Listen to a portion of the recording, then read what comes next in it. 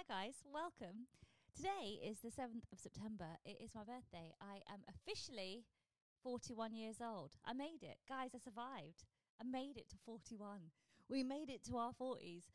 And it's interesting to reflect back on birthdays. I love birthdays. Birthdays, number one, are my favourite. Like, birthdays are my favourite thing. And I used to get so excited about birthdays. So, like, when I was younger, I'd get really excited. Because remember, when you can turn 16, you're like, ooh, 16, I'm going to lose my virginity. And then you get to, like, 18, and you're like, oh, any minute now, someone's going to take it. And you get to 21, and you're like, somebody, anybody, is anyone going to have a go? No? Okay. And then you get to 40, and mate, you just want to cuddle, really, don't you, at 40? That's what you want. You want somebody that knows how to reverse part one hand. That's all I want at 40. And I genuinely thought when I was younger, and I look at my school friends and like what they did with their lives, and I don't know about you lot, like if you come from a small town, like I came from quite a small town where everybody kind of knew everybody, and I was the one that left with a dream. Like I was the one that left with a dream. Like I was going to go be somebody. I was going to go make it. I was going to leave for the big city. And all my friends back home were like, you think you're too good for us, do you? I am too good for you, bitch. I'm out of it. See you later. I'm going to be rich and famous with a baby. You're not ready for how successful I'm going to be. And I moved to London. I put all my belongings in a red and white handkerchief and the end of a stick, and I moved to London to chase a dream. And I remember in my first year of being a professional comedian, I think I went on tour, and it generated like £12,000 in ticket sales, and I was over the moon. I'd never made so much money. £12,000 in ticket sales, and I got paid 800. So I very quickly got on the train and came all the way back home. And I found myself moving home a lot in my 30s and my 20s, stopping and starting. And I remember looking in my 30s and looking back at my friends who, you know, were married and settled down and didn't leave the small town. And what were they doing with their lives? And they're doing really well. Like, they've got a semi-detached house with two Volvos parked outside, breastfeeding twins. And they'd be looking at me like, you having a good time in the city, are you? You're like, yeah, I'm doing really well, actually. I'm doing really well. And they don't know. They didn't know how hard it was. They didn't know. And you look back in your life and you're like, why couldn't you just marry the first guy that fingered you, Louisa? Like, why did you chase a dream? And I kind of thought when I was in my 20s that 40s was so old. And maybe that's what all 40-year-olds say to each other.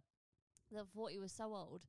That this idea that by 40, you'd basically have teenage kids, you'd have a car, you'd have a Volvo, like whatever car you wanted, you'd have your finances sorted, you'd have the house, you'd have your forever home, wouldn't you, in your 40s? You'd have all of that sorted, you'd have a dog, your kids would be going to school, you'd be going to holidays, you'd be wearing nice outfits.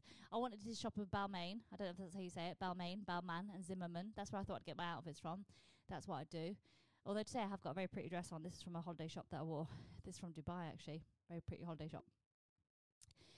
And then now I am 40, and it's so strange because I don't feel ready for kids, even though I know biologically I should be having them. Like, if I'm going to have them at all, now's probably my last chance to be able to have them. And that's such a different kind of pressure on half the population that the other half just can probably have no idea what it's like to feel like, or the importance of it. And turning 40 for me was a very significant birthday. Like, for me, it felt huge. Like, I had so much stress and anxiety about turning 40 because I thought, fuck, like, this is huge. This is kind of like the end of an era. Like, this is the end of my childhood. This is the end of my young adulthood.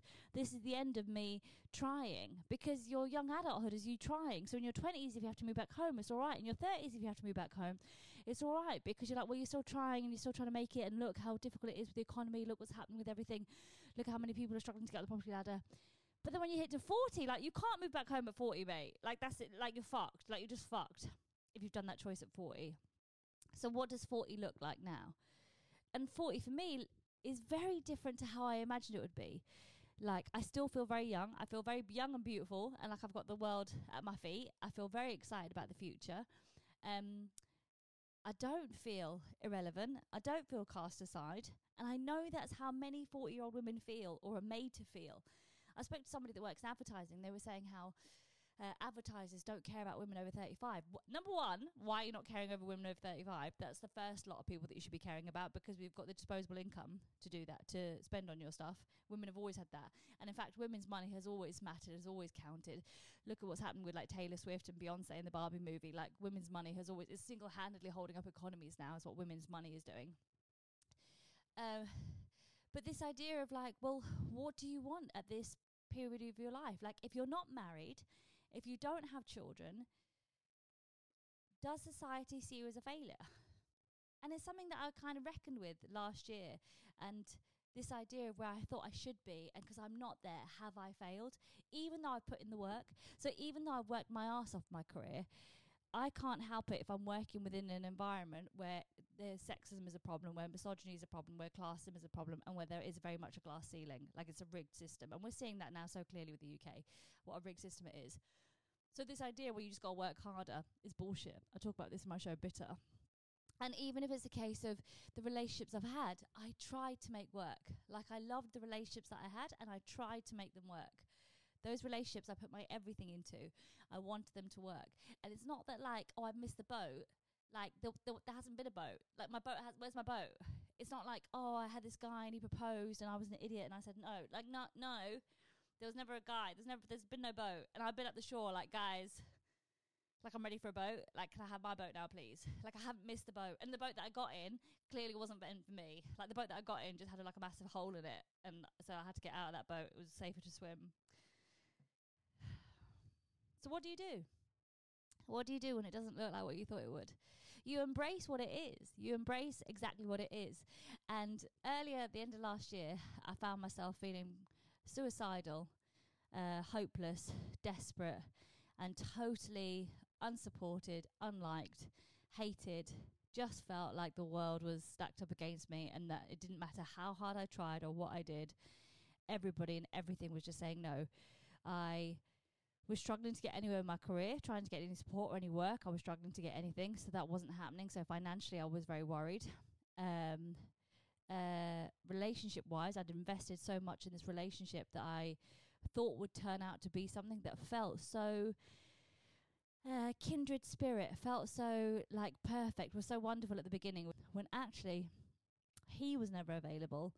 And if I'm honest myself, neither was I, probably, because it was safer for me to chase somebody that's not available rather than to remove myself and put myself forward for something that is. And what that does is it damages your self-esteem. Your self-esteem ends up getting fucked, right? It gets royally fucked. And I think I'm at an age now where I can't afford to fuck myself anymore. I can't afford to be fucked with. I genuinely can't. And I actually don't care. Because in my 20s, you try and fuck with us, don't you? Because you realise women, we're so powerful. We have so much to offer. We have so much to achieve and so many things that we could, like, we're so powerful. If you think about what we do, you literally physically give birth to life. We're so important, right? We're so necessary. We're so necessary for the community, for the world, for humanity. We're so necessary. And yeah, we are belittled to think about bullshit. So what do we worry about? You know, anti-wrinkle cream, face cream, cellulite, thighs gaps, thighs touching. I did a joke about my thighs touching each other. Mate, my thighs touch. So what? If you were this close to my vagina, wouldn't you start touching yourself? Yeah. I have another one because it's summer outside now. And I get really embarrassed because, you know, when you sit on like a park bench or on like a bar table by the bar and you sit down, you're like, your thighs clap as they sit down. You're mortified. You're like, oh my God, my thighs clapped. Oh my God, it's so humiliating. My thighs clapped. And I'm like, nah, bitch, you're right. Your cunt does deserve a round of applause. We're so busy worrying about all these stupid things rather than what actually matters. And if we took away this idea of like what we look like and staying young, this idea of being young forever, which is so bullshit. Like, I actually think it's ridiculous because I've been young. It was amazing. But like, I think I'm just as valuable and beautiful now at 41 than I ever have been. I remember in my 20s, I was super skinny, super tiny, super gorgeous. Yeah, it was amazing. But nothing really happened. And now I'm 41. And I still know, like, I know my worth. And my worth is not based on what somebody else's opinion is of my body. Like, my body's amazing. Like, it's still here after what I've fed it, mate. And it's still here, it's still thriving. Come on now. Come on now. So who are we if we're 40 and we're not married and we're not settled down and we're not famous with a baby? Who are we? Who are we and what do we do instead? And that's what I'd like to explore over the next season, really, to discover what life could look like then. So I decided last year, I thought, right, well, because you're not married, because you're not settled down, you have got a house. I bought a house in Birmingham, and I love my home. It's a beautiful home, but it's not in an area that I would want. This is a city that I moved to after my mum passed away, and it's been beautiful. It's been a beautiful home to me. But I think I prefer down south, if I'm honest. Like, I like being down south. I grew up down south. I like gigging more regularly down south. And I was like, but I have got a beautiful home. I have got a beautiful home. I have got a beautiful dog. And I have got a car. And I thought, okay, well, what can I do? Because if you've got kids, what do you always say? Oh, you can't go on holiday. You can't do anything because you've got kids. You can't spend any money because you've got kids. You can't do anything. You've got a partner. Oh, they're boring anyway. You don't have to get to have sex with them. You're bored of them. You don't want to have sex with them after a while. Which, by the way, is bullshit. I'm so annoyed with women doing that when they're like, oh, I've got a partner. Yeah, you don't want him anyway. You can have him. Like, fuck off, mate. A, don't be in a relationship that you don't want to be in. Number one. B, like, you're lucky you've got a penis. Like, if I had a penis right there, mate, I would not lose sight of that. Okay? I would make sure that that penis felt valued and appreciated and respected every day of the week is what I would do. I would not waste that penis. I would not waste a penis, okay? I would not do that. So you go, what do? You go, well, I've got a freedom, haven't I? I've got autonomy. I've got freedom and autonomy.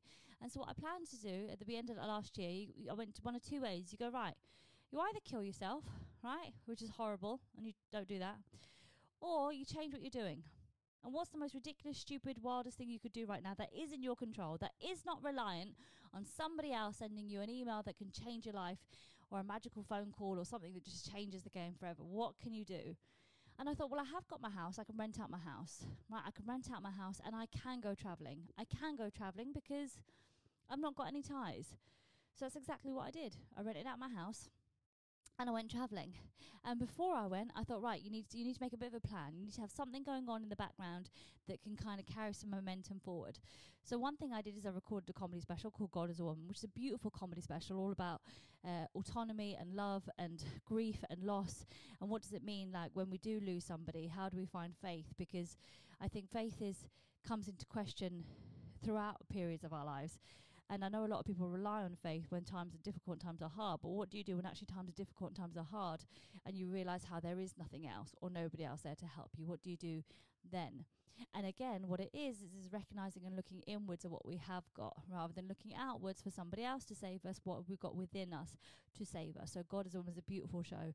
And it also challenges things like Roe v. Wade and our own internalised belief systems about, you know, our role in society. So I think it's a beautiful show. So I decided to film that. So my friend, who's a legend, lent me some money, and I filmed God is a Woman, the special. And it's a beautiful special. You can get it on my website, download it now. You can rent it or download it. God is a Woman, self-funded, self-produced, beautiful special. Highly recommend. The second thing I thought I'd do is I thought I'll book Edinburgh. So then when I come back in August, I'll do Edinburgh and I'll do 2 shows a day and I'll make them super accessible. And I'll do 2 stand-up shows. I'll do one stand-up show that's just straight comedy. There's a stand-up show called Bitter, which I'm going to work on. I'm going to tour and more on that soon. And the second show idea was a musical, God is a Woman, the musical idea that I had. So I booked that in. And then the third thing I did is I went travelling to Europe. And I had the trip of a lifetime. It was wonderful to go abroad by myself, to go on holiday by myself. Because here's the thing. I see people go away with groups of friends all the time on holiday. I'm not somebody that's ever had groups of friends. I've got one-on-one relationships with lots of different people, but I've never had a big group of people. It's not been my thing. So what do? Like, not go on holiday? There's the option, isn't it? You either go on holiday by yourself or don't go on holiday. And my thing is, I'm still going to go on holiday, mate. So I went on holiday by myself for just over 3 months. And I took Bernie with me, and so I drove. I took my car and I drove around Europe. And I drove from the UK down to France, and I went to Paris, I went to Dijon, I went to Annecy, Lake Annecy, Annecy, I always get it wrong, forgive me. I went to Colmar in France, beautiful. I really want to go to south of France as well, it looks beautiful.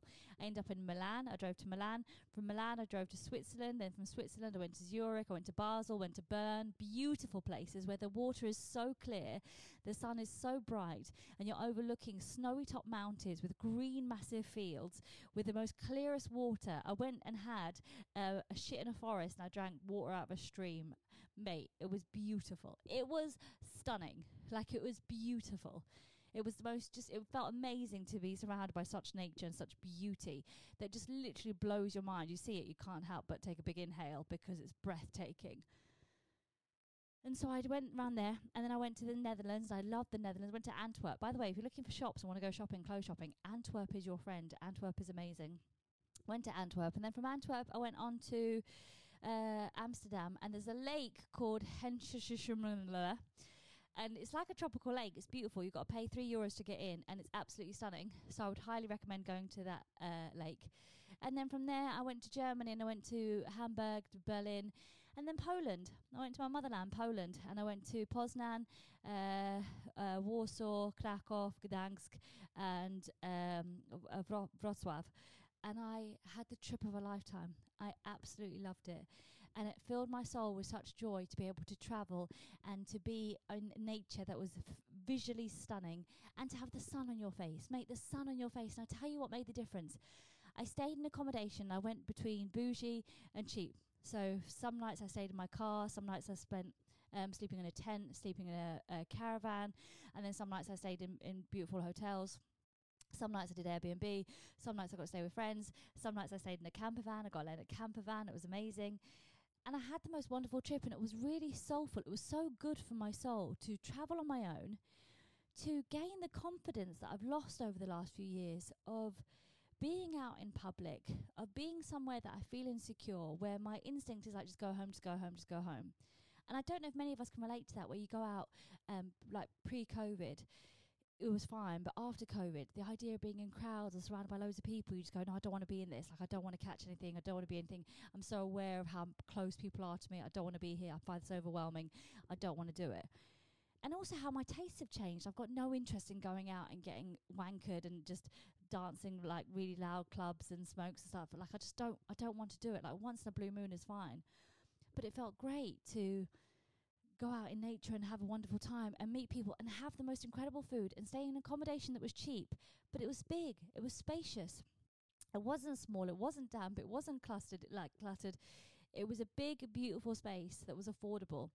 And you realise in the UK how much people have been pressured, and how we're pushing people into smaller and smaller rooms, giving people less and less free time in the fresh air, less time with the sun on their face, and then funneling them with cheap-ass food that you can literally order off your phone and have it delivered to you.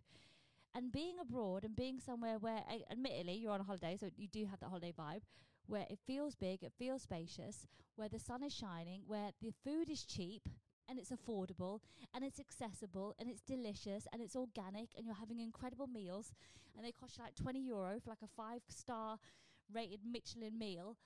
And you're like, this is the life. Like, this is the life that's out there. And what I find amazing, and I keep blowing my mind, is this is existing right now. As I'm here in my house in Birmingham, there is a square in Wrocław that's got a restaurant that's got the most beautiful food in it, that's delicious, that you can sit outside and have the sun on your face. There's a place in Switzerland right now with a mountain, with snow-topped mountains, where you can literally get in the stream and have a bath in the stream. Right now, it exists right here, right now. And I want to access that more. I want to travel more. I want to access more of these wonderful places. I want to travel more. I want to see the world more. And it grew my confidence. It grew my confidence in helping me to regulate my nervous system and to feel safe in places where I don't know everybody, where I don't know what everything looks like, where it's not familiar. And I was teaching my nervous system, I want you to embrace change. I want you to embrace what is in front of you, not what you think should be, not where you think you should be at, not looking backwards at what that's happened. We've all had a hard life, mate. It's all been difficult for all of us. But how do I embrace moving forward? And how do I see what's in front of me and take it and run with it and see that there's so much more to life, and that I do not have to be defined by my ideas of where I think I should be at or what I should have. Oh, I should have a baby, I should have a husband. I could be married to somebody that I hate right now. I could have a kid that hates me, that I find exhausted. I might not even like children. I might have a kid and be like, do you know what, mate? Like, I'm too selfish. Who knows how it could be? Who knows? But what I do know is the situation of what we have got is the one that we need to focus on. So this is what 41 looks like. 41 is going to look like embracing change, embracing what the world has to offer, and saying yes to things, saying yes to opportunities, saying yes to places, and saying no to anything that makes you feel like shit or doesn't serve you, blocking it, don't need it in your life, remove it. Remove it, remove it, remove it. Because when I was 20, you told me to be polite. When I was 30, you told me to not be so impatient. And then you're 40, you go, you're irrelevant. And you go, actually, maybe you just never liked me having a voice. Maybe it's always been important for us to assert our boundaries and to assert what works for us and what doesn't. Because I always find it weird that we were taught to be polite when you're young. You know, when girls are taught to be polite. And sometimes guys will come up to you and say weird shit. And you diffuse the situation by being nice or polite and saying thank you and whatever. And actually, the reality of the situation is, sometimes people's rudeness by coming into your personal space or whatever, they're not caring about their rudeness. So why are you worried about being polite back? No, mate. We do not have time for anything that no longer serves us. We are embracing the future. We are embracing what the world has to offer. and saying yes to the universe and the sun on our face. So that is episode 1. Happy birthday to me. So September the 7th, 1982, 41. This is what 41 looks like. Let's explore it together. I say together. You could explore it with me. How about that? Come with me for the ride, mate. Come with me. Thank you for listening. I'm Louise Omnan. Big love. Bye.